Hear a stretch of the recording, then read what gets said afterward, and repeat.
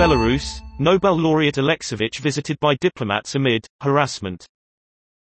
European diplomats gather with Svetlana Alexeyevich after she says masked men tried to enter her home.